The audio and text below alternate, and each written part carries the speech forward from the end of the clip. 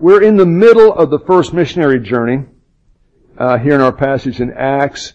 And go to the next slide, David. We're going to blow that part of the map up. They started in Antioch of Syria. Now, right now we're in Antioch of Pisidia. Those are two different places. That's Paris, France. That's Paris, Texas, right? But Barnabas and Paul and Mark sailed from Seleucia to Cyprus, and they preached the gospel all the way across Cyprus. Then they went to Attalia, this port, and to the big city of Perga. And at that point, something traumatic happened to the team. What happened? Remember, Mark left. Mark left, and he didn't go back to the home church. He went back to Jerusalem where his mother lived. So he panicked and he freaked out and he dropped out. But Paul and Barnabas go to Antioch, and from there we'll continue the story in the next few weeks, Lord willing. But right now we're in the city of Antioch, and for some context, hold your place there in 13, verse 44, and let's go back to verse 13.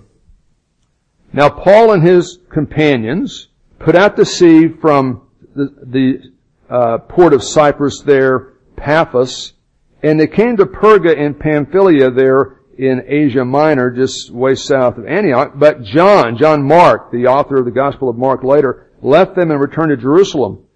But going on from Perga, they, Paul and Barnabas, arrived at Pisidian, not Syrian Antioch, but Pisidian Antioch.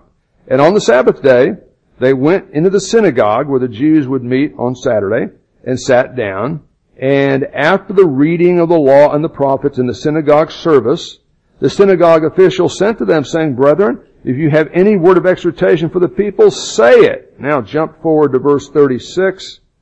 Paul does an impromptu message based on the Old Testament to prove that Jesus is the Savior. He's the Christ. He's the Lamb of God who took away the sin of the world. Verse 36, toward the end of that message, Paul says here in the synagogue, "For David, King David, 1000 BC, man after God's own heart, after he had served the purpose of God in his own generation, fell asleep." Sleep, that's a euphemism for the death of a believer. And his body was laid among his fathers and underwent decay. Right? He wasn't resurrected. His body decayed, his spirit went to paradise. But he whom God raised, that is the Messiah, David's descendant, Jesus Christ, his body didn't decay. He was resurrected from the dead. Therefore, it's Jesus, not David or Moses we should focus on. Jesus is the Savior. Therefore, let it be known to you, brethren, that through him, the one who was resurrected, the only resurrected one, the Lord Jesus Christ, the first fruits of those who will be raised, through him, Jesus Christ, and only Jesus Christ, forgiveness of sins is offered to you. And through him, Jesus Christ, everyone who believes, every single one who believes in Christ, is freed from all things that could be used against you in a court of law, from which you could not be freed by obeying the rules of the law of Moses. And then he says, therefore, this is critical, take heed, don't become a scoffer and perish because you refuse to believe this. And he cites an Old Testament passage. So there's our context, okay? We're in the middle of the first missionary journey. We're in Antioch, but we're not in the Antioch that they started at. We're at that Antioch. Paul has preached the gospel in the synagogue. And then look what happened in the aftermath of that. Drop down to verse 42. This is something we touched on at the end of last week's message. As Paul and Barnabas were going out of the synagogue after Paul preached Jesus Christ crucified and resurrected in the Jewish synagogue, the people, a lot of just the average lay people, kept begging them that these things might be spoken to them the next Sabbath, the next Saturday major synagogue service.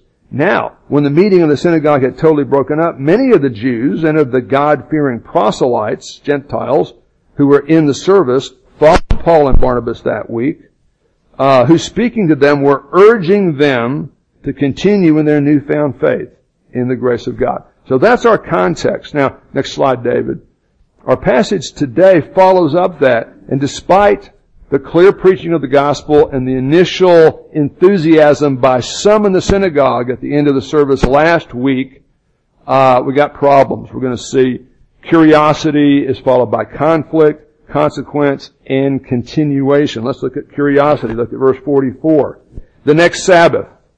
Now, by the way, we had 40 verses on that synagogue service, and they're wanting them to come back the next service. That's the end of verse 43. Now look, verse 44 says, the next Sabbath, nearly the whole city assembled to hear the word of God. In that little space between the end of verse 43 and 44, there's 7 days. What did Paul do all that next week? What do you think, Daniel? Go fishing? Probably, might went fishing on his day off. Most preachers take Monday as their day off. I take Tuesday as my day off. Of course, you only work 1 hour a week, but you know what? Some people say, hey, Ben, why should a pastor have a day off? Why should a pastor have a day off? Satan never takes a day off. And I always say, well, you know what? I've never used him as a role model for my ministry. So that's what I would say to that. But, we got a whole lot of living between the end of 43 and 44. Whatever he did, he's ready to go the next Sabbath. Look at verse 44. That initial positive enthusiasm amongst some who heard him, this curiosity is such that the next Sabbath at the synagogue, the whole city is trying to cram in there to hear what this guy Paul is saying about Jesus Christ. Verse 45, but here's the rub. Look at verse 45. But, so everything's going great so far. But, when the Jews, Luke isn't anti-Semitic. He's not castigating all the Jews. He's talking about the Jewish leaders. The term the Jews normally refers to the leaders of whatever Jewish thing you're talking about here at the synagogue. But when the Jewish leaders of the synagogue saw the crowds, we've never had so many people come to our services before, and rather than being happy about it, the text says, they're filled with what? Jealousy. We can't draw a crowd, and Paul's been here for 1 week, and everybody in town wants to hear this thing. They have a personal problem with Paul. It's not theological. It is a theological problem ultimately, but it's more of a personal psychological problem that starts the deal. And so they began contradicting. That means they're standing up in the middle of a message, refuting Paul point by point. Isaiah 53 is not talking about Jesus. It's not talking about the Christ. It's talking about us, at a national level. That kind of retort that you hear even to this day. So they began contradicting the things spoken by Paul, and they're blaspheming. Now, basically, to summarize that message from last week, Paul's just saying, look at the Old Testament. It paints a picture that God's going to send a Savior, and that picture, Sarah, meshes perfectly with the person and work of Jesus Christ. Go back to 1 John in the back of the Bible, not the Gospel of John, but 1 John, the letter. Basically, what Paul is preaching in the synagogue is the message that Jesus is the Christ. Jesus is the promised Savior, and He's the issue and the issuer of eternal life. That's what He's preaching. That's what He's preaching the first Sabbath. That's what He's preaching here, David. That's why the jealous officials feel like they have to try to refute it. 1 John chapter 5, verse 1 through 5. Whoever believes that Jesus is the Christ is born of God. And if you're really born of God, if you love the Father through faith, you ought to love other Christians too, even if they don't exactly cut the steak as finely as you do on the mechanism of soteriology like we're going to talk about in a minute, whatever that means. By this we know that we love the children of God when we love God and obey His commandments to love other believers. And this is the love of God working in us, that we keep His commandments, and we love doing it. It's not grim resignation. We're doing the right thing because we've been forgiven and given so much in Christ. Whatever is born of God overcomes the world, and this is the victory that's overcome the world, our faith. Now, Shannon, our faith in what? Go back to verse 1. What does verse 1 say? Whoever believes that Jesus is the Christ, right?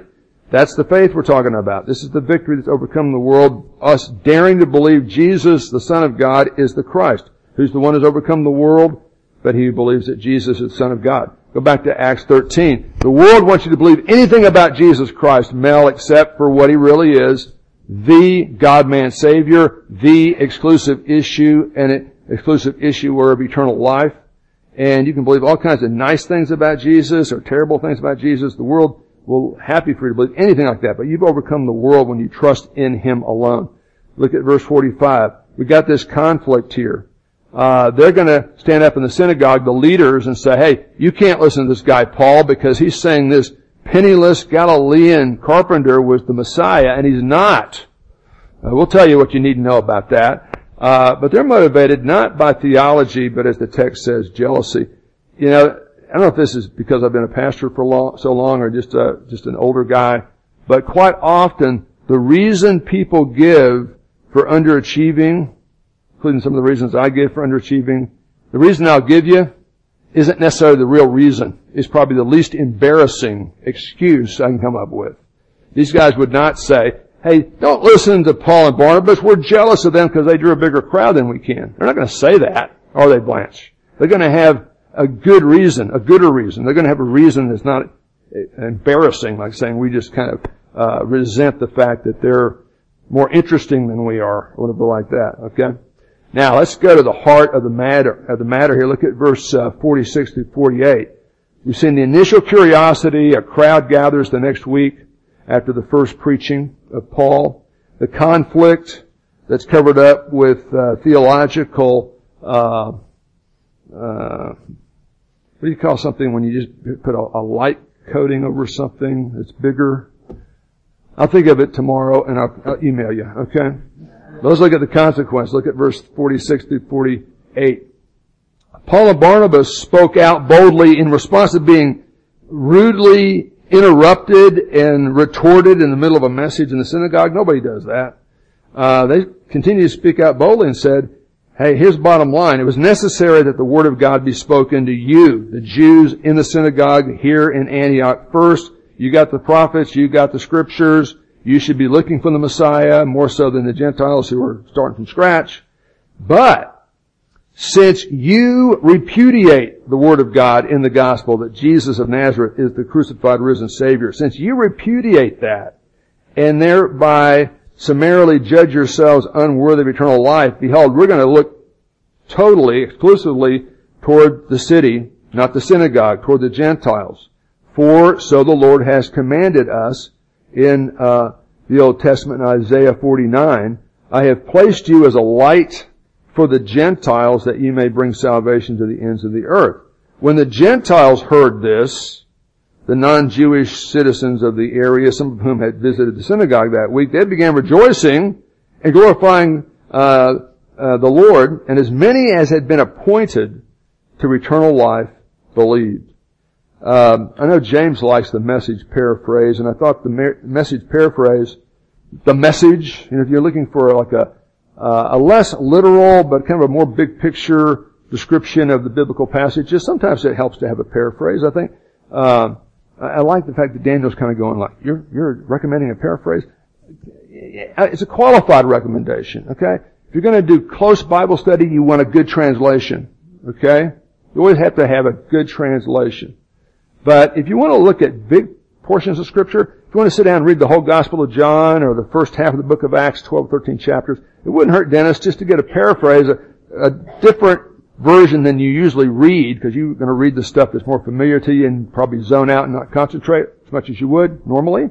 Get a good paraphrase. And the Message does a pretty good job some of the time. And this time, disclaimer for using a paraphrase, this time I thought they did a nice job of getting the sense here. The Message says, but Paul and Barnabas didn't back down when they were rudely interrupted and retorted right in the middle of their message.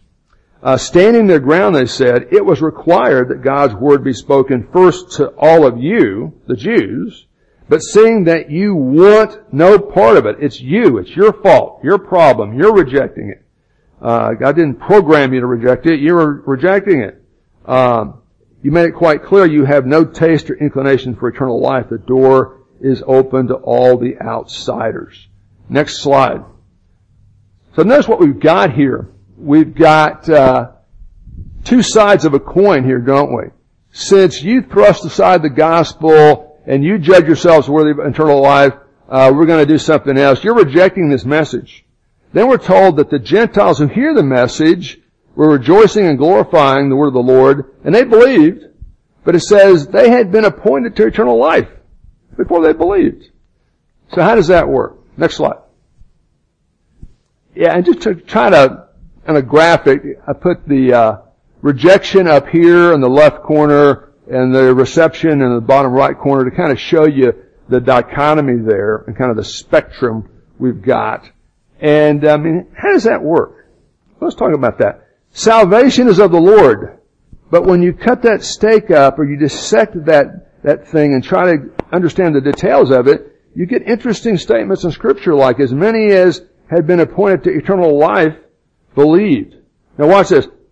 Let's start here. This is non-symmetrical here. It doesn't say as many as weren't appointed rejected, and as many as appointed were believed. It says these people rejected, and these people believed, but they had been appointed before they believed. So how does that work?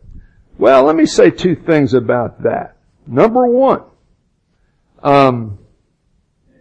many great Christians who love the Lord just as much as you, and maybe just as much as I do, have a different understanding about how those two verses fit together. There's at least three different ways Christian thinkers have tried to understand how those things work. This is a little bit like inside baseball, Ben. You know, somebody can go to a baseball game and just kind of watch the overt kind of things happening. I think they understand baseball. But if you really understand baseball, there's all kinds of things going on in the manager's mind. They're moving people around, trying to pitch a ball outside, inside, fast, slow, curve it, straight, all that kind of stuff. So when you open up the hood of how salvation works, there's at least three major views about how you fit these kind of statements that are all over the Scripture together. Next slide. Now, because I think this is a good illustration, let me go from talking about salvation, and the fancy term for the study of salvation is called soteriology. But let's go to Bible prophecy. I think people are more comfortable with the fact we have differences within Christianity about Bible prophecy than sometimes we are when we realize there are differences in the way that Christians understand the details of salvation. But look, I'm a happy premillennial thinker. Look, this is God's plan for the future, in my opinion. You know, here we are living in the church age. Can you see that? We're going to live in the church age. What year is it? Is it still 2015? This has seemed like a long sermon already. I thought maybe it was 2016 at this point. But yeah, there's 2015. I got a feeling we're living pretty close to that. But a lot of Christians say, well, yeah, the Bible clearly teaches Jesus is going to come back. Those of us who are premillennials say he's going to come back before he sets up a 1,000-year kingdom on the present earth, and then we get to the super good stuff, the eternal state. That's called premillennialism. Christ comes back before a literal millennium. Next one, David. There's another view. If you got a pre, which means before, you're going to have a post, which means that's where you mail your letters, at the post office. Now, post means after. Now, some Christians don't think that Jesus is going to come back and then set up a millennium. They think that the church is going to preach the gospel so dynamically and effectively that God's going to work to kind of Christianize the world and bring in kind of a non-literal golden age of peace and prosperity. And so after, that's post means after the millennium, Jesus comes back and then we get to the eternal state. That's two of three major views Christians have about future things. Let's look at the third one. Means no. To be amoral means to have no morals. Means there's no millennial kingdom at all. Because the Jews were promised a millennium, but what did the Jews do with Jesus, by and large? What did Israel do by and large with Jesus? They rejected him, right? So there are some thinkers who say, because of the Old Testament people of God rejection of Christ, the promises have been nullified, and we're going to have a church age, second advent, eternal state. Now I'm going to ask you a question. This is a thought question. Are those three diagrams exactly alike? And the correct answer is no. Okay, you ready? Are those two diagrams exactly alike? No. However, they're different, but are they totally divergent? I would say no. Why? Go ahead and hit the next button there, David. All the same words, just jumbled up to different. But look, we all believe in a literal second advent. Let me suggest that the absolute irreducible minimum of Bible prophecy that the Holy Spirit has consistently affirmed to all born-again believers is we're promised a literal second advent, whether it happens before a literal 1,000-year millennium or after a non-literal millennium, or whether there's going to be no millennium on the earth. We all agree in the second advent. Now, when I first found out that not everybody that God has used greatly in church history has a diagram about the end times exactly like mine. I went into like a crisis mode for like 6 months. I mean, it's totally freaked me out. Because this is so obvious to me, right? But it's possible I could be wrong. But for sure, we're not as different as it might look at first glance. Next slide. Let me suggest, when we're talking about not prophecy but salvation, got the same kind of thing. Did God choose and then God knew who was going to be saved? Or did God know who was going to be saved and He chose them because He knew? Or maybe there's something else going on. You know what? We can debate that. But for sure, just like the second advent is what all Christians affirm about Bible prophecy, you know what all born-again people affirm about salvation? Christ died for our sins according to the Scriptures. He was buried and rose again. And through faith in Him, however He did it, however you define the atonement, through faith in Him, He gives eternal life to all believers, right? That's what we told them in Mexico. That's our story and we're sticking to it, right, Clay? Yeah. So there are three basic views on this. How you connect those who reject the gospel, did it, and it's their fault. But those who believed had been appointed to eternal life before they believed. The first view is Calvinism. And it keys on the sovereignty of God when it comes to salvation. And basically it says God chose the elect pretemporally, and He works to open their hearts and regenerate them so they can believe in time. That's classic Calvinism. Okay? That's one view. Second view.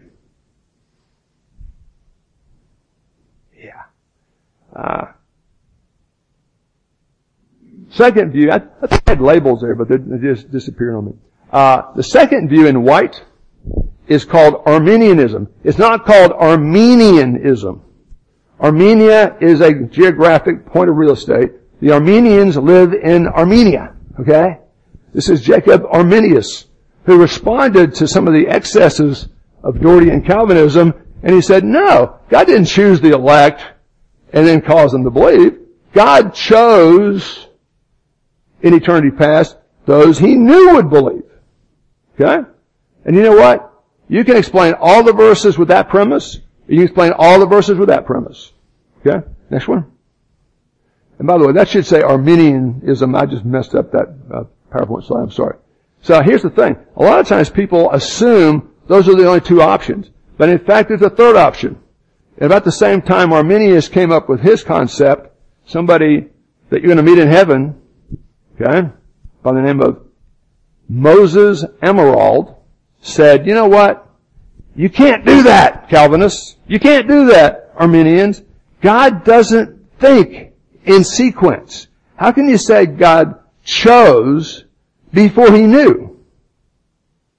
How can you say God knew before He chose? We move through sequence of time when we're coming up with plans. God knows everything all the time.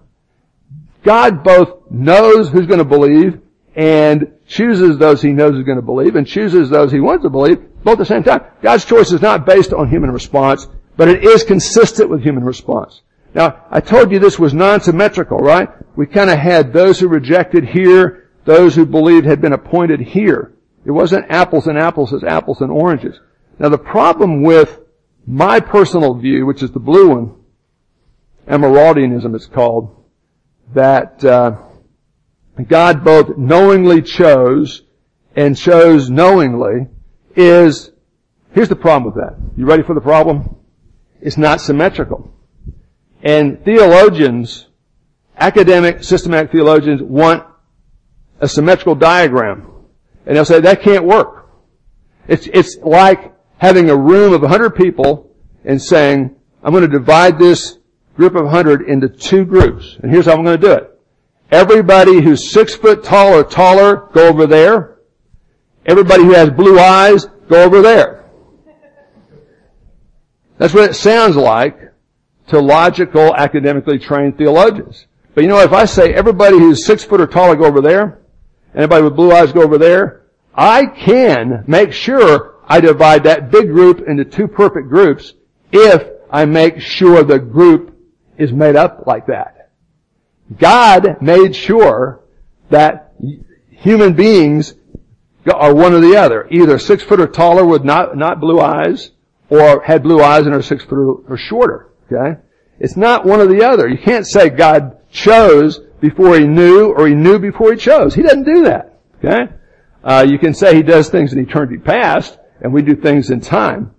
But I think they're making kind of an issue there. So here's the point. Whether you follow any of that or not with my flawed PowerPoint slide, here's what I want you to know. There are 3 different ways Christians dissect the details of how unbelievers reject, but believers have been appointed. Okay? Next slide. Second thing. Watch this. If you're saying, man, you're going way too fast, I can't wrap my brain around this, that's perfect. Nobody can totally wrap their brain around this. Right?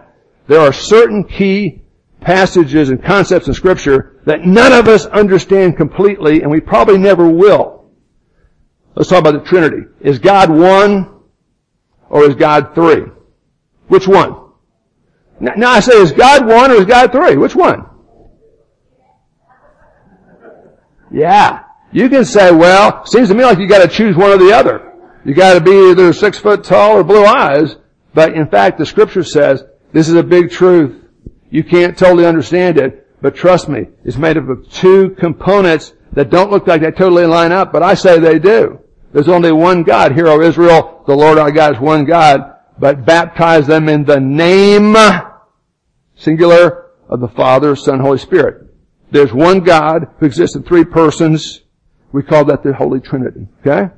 We do that, and Arminians do that, and Calvinists are happy with the Trinity. We don't say it's got to be one or the other. Both at the same time, we're not exactly sure how it fits. But it's got to fit, because there's 100 verses that affirm the Trinity of the Holy Trinity. Okay? Next one. Okay, next question.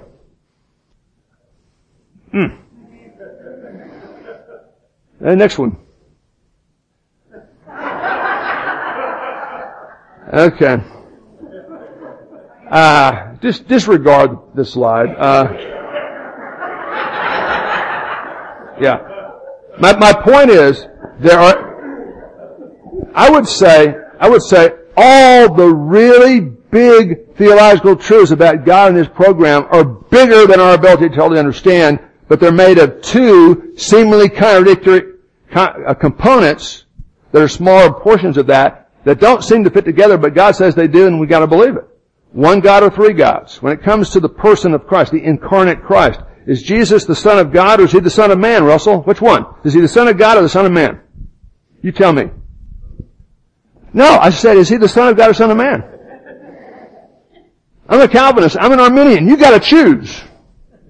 Or if you're a Calvinist, you're not choosing. You're just doing what God told you to do. But I'm telling you, when it comes to the Trinity, what they call the hypostatic union, hey, is Jesus Son of God or Son of Man, Joe? He's both, isn't He? One person with 2 natures. You can't do that. Impossible. Can't reproduce that in the laboratory. Yeah, but God did it, right?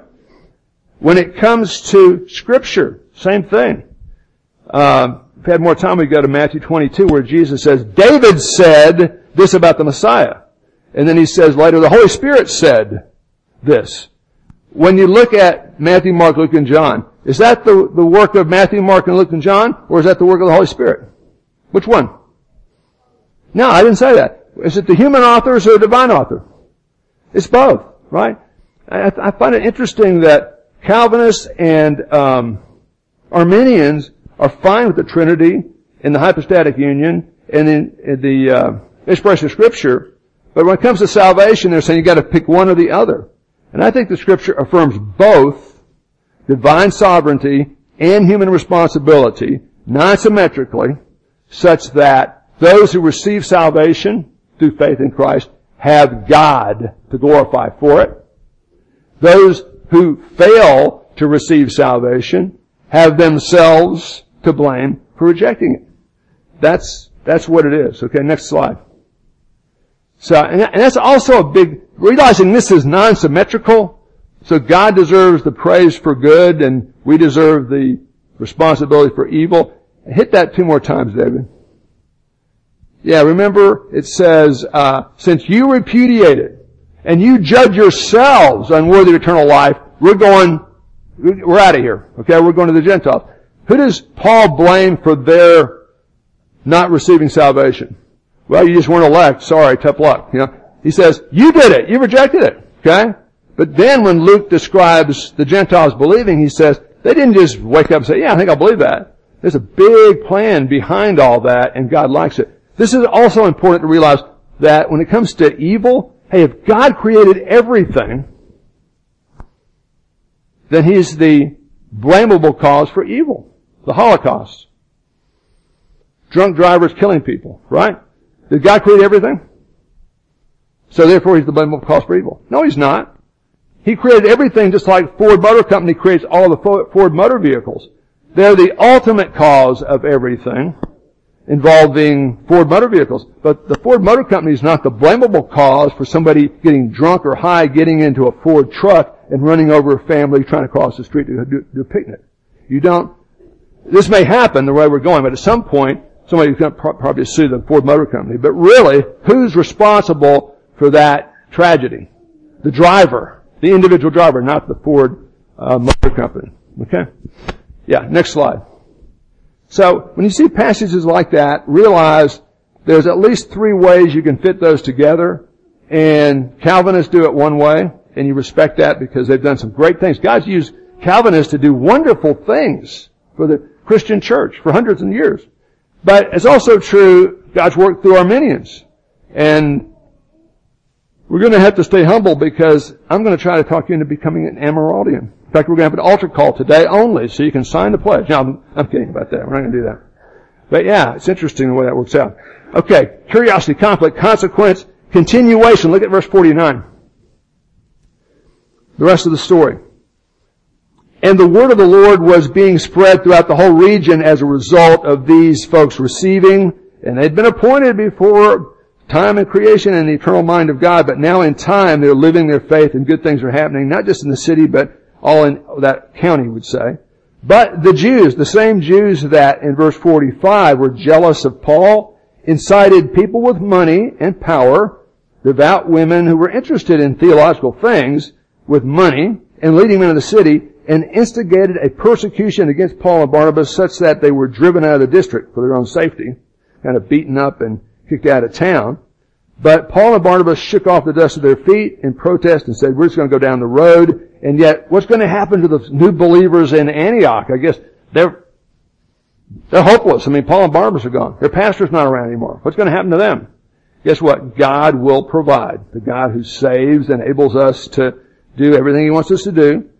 And the disciples, even though Paul and Barnabas were gone, were continually filled with joy in the Holy Spirit. Next slide there, David. Yeah, so let's conclude this way. Salvation is of the Lord. And that's just as sure as the 1036 coming by every Sunday morning. No, it's actually a lot more sure than that, isn't it? And I think that when we say that, salvation is of the Lord, Calvinists will say that, Arminians will say that, Amyraldians will say that, and those who say, you know what? I don't care. I don't care. I don't want to be a Calvinist, Arminian. It's like the country preacher was preaching about the hypostatic union. And that's the theological truth that there's one person in Christ but 2 natures, fully God, fully man. And this country preacher was preaching about the hypostatic union, and a guy in the back, an old farmer, raised his hand and said, Pastor, I don't want to hear no sermons about the hypostatic union. I'm against all the unions. I'm against the plumbers union, the electrical union. I'm against all those unions. I don't want to hear nothing about the union. Right? So just realize when you sing or say salvation is of the Lord, you're saying a mouthful. And you can open up the hood and do the inside baseball stuff. And I mean, Calvinists have written books that thick about how all that works. And Arminians have countered and written books maybe thicker. And then you've got the Amyraldians trying to say, hey, this is kind of like the Trinity, guys. Let's just kind of hold everything the Bible affirms in tension and stop assuming we totally understand the way it works. But here's the thing. It doesn't matter whether you're a Calvinist, an Arminian, or an Amyraldian, or you just don't want to think that deeply on Sunday morning. I kind of get that. Guess what? If your view, or if your non-view, if you're just opting out of thinking about it, Daniel, and you're a good thinker, so I know you got a view. Okay? If it makes you arrogant or proud, you got a problem. Even if you've got the correct view. Even when you get to heaven, Guy says, yeah, I'm a Calvinist. Way to go. You guys were right. Or, you know what? Sorry guys, I'm an Arminian. You know, if that happens, you still got a problem, regardless of what your view is. If you're using it to puff yourself up and to look down your nose like I'm superior to other people because I understand this and the weaker Christians don't because they haven't read as much or prayed as much as I have, that's a problem. Next slide. You realize there's a verse or passage in the Bible that lists 6 things that God hates. And the number one thing He hates is cell phones. No, that's not true. He doesn't hate cell phones necessarily. There's 6 things. What's the first thing on the list that God hates? Haughty eyes. And I have seen people get theological training, and some of them are Calvinists, and some of them are Arminians, and some of them are Amyraldians, and because they think they've figured it out, and they've read a lot of books, and they can defend it to the end, they look down their nose at other Christians that hold a different view. That'd be me like a pre-trib, pre-mill prophecy thinker looking down my nose at 80% of the Christian church who are amillennial. I'm just not going to do that. I've got my faults, but assuming I'm better than them because my prophecy diagram's perfect and theirs isn't, would defeat the whole point, right? So, our passage today, I think, teaches all of us, regardless of where we stand on that theological debate, Calvinism, Arminianism, Amyraldianism, that those who receive Christ as Savior ultimately have God to thank for their salvation, because salvation is of the Lord. But those who reject salvation have ultimately only themselves to blame. Okay? Let's have a word of prayer. Father, I want to thank You for the incredibly deep truth You introduce and show us in Your Word, not necessarily so we can totally understand every jot and tittle of what Peter calls the hard things hard to understand, but so we can maybe be more humbled and more appreciative of all You are and all You've done. I want to pray for everyone in this room, whether they've got strong convictions in this area or they've never thought about this issue before. I want to pray that from the depth of their hearts, You've allowed them to see and believe in Jesus as the Christ, Jesus as crucified for their sins, risen literally from the dead, who gives eternal life to all who believe. Calvinists who believe, Arminians who believe, and even Amyraldians who believe. I thank You that TBF is a church that just right up front says, you don't have to be one of those 3 to be a precious part of this assembly. You just have to be a believer of like mind, that I think in a small way, this church is kind of a visible microcosm of what You're doing in this town, in this state, this country, in this world, where we see the different denominations and they disagree on a lot of different things, but they tend to be fine points. So help us to major on the majors. Help us, regardless of our theological bent, to think more deeply and more appreciatively about Your working to bring the Savior for us and to bring salvation to us. And then, as we leave today, let us stand shoulder to shoulder, united by our faith in Christ with a desire to live and share His message to the world. And I thank You for each one who's here. Empower us to do that. To Your glory we pray. In Jesus' name, amen.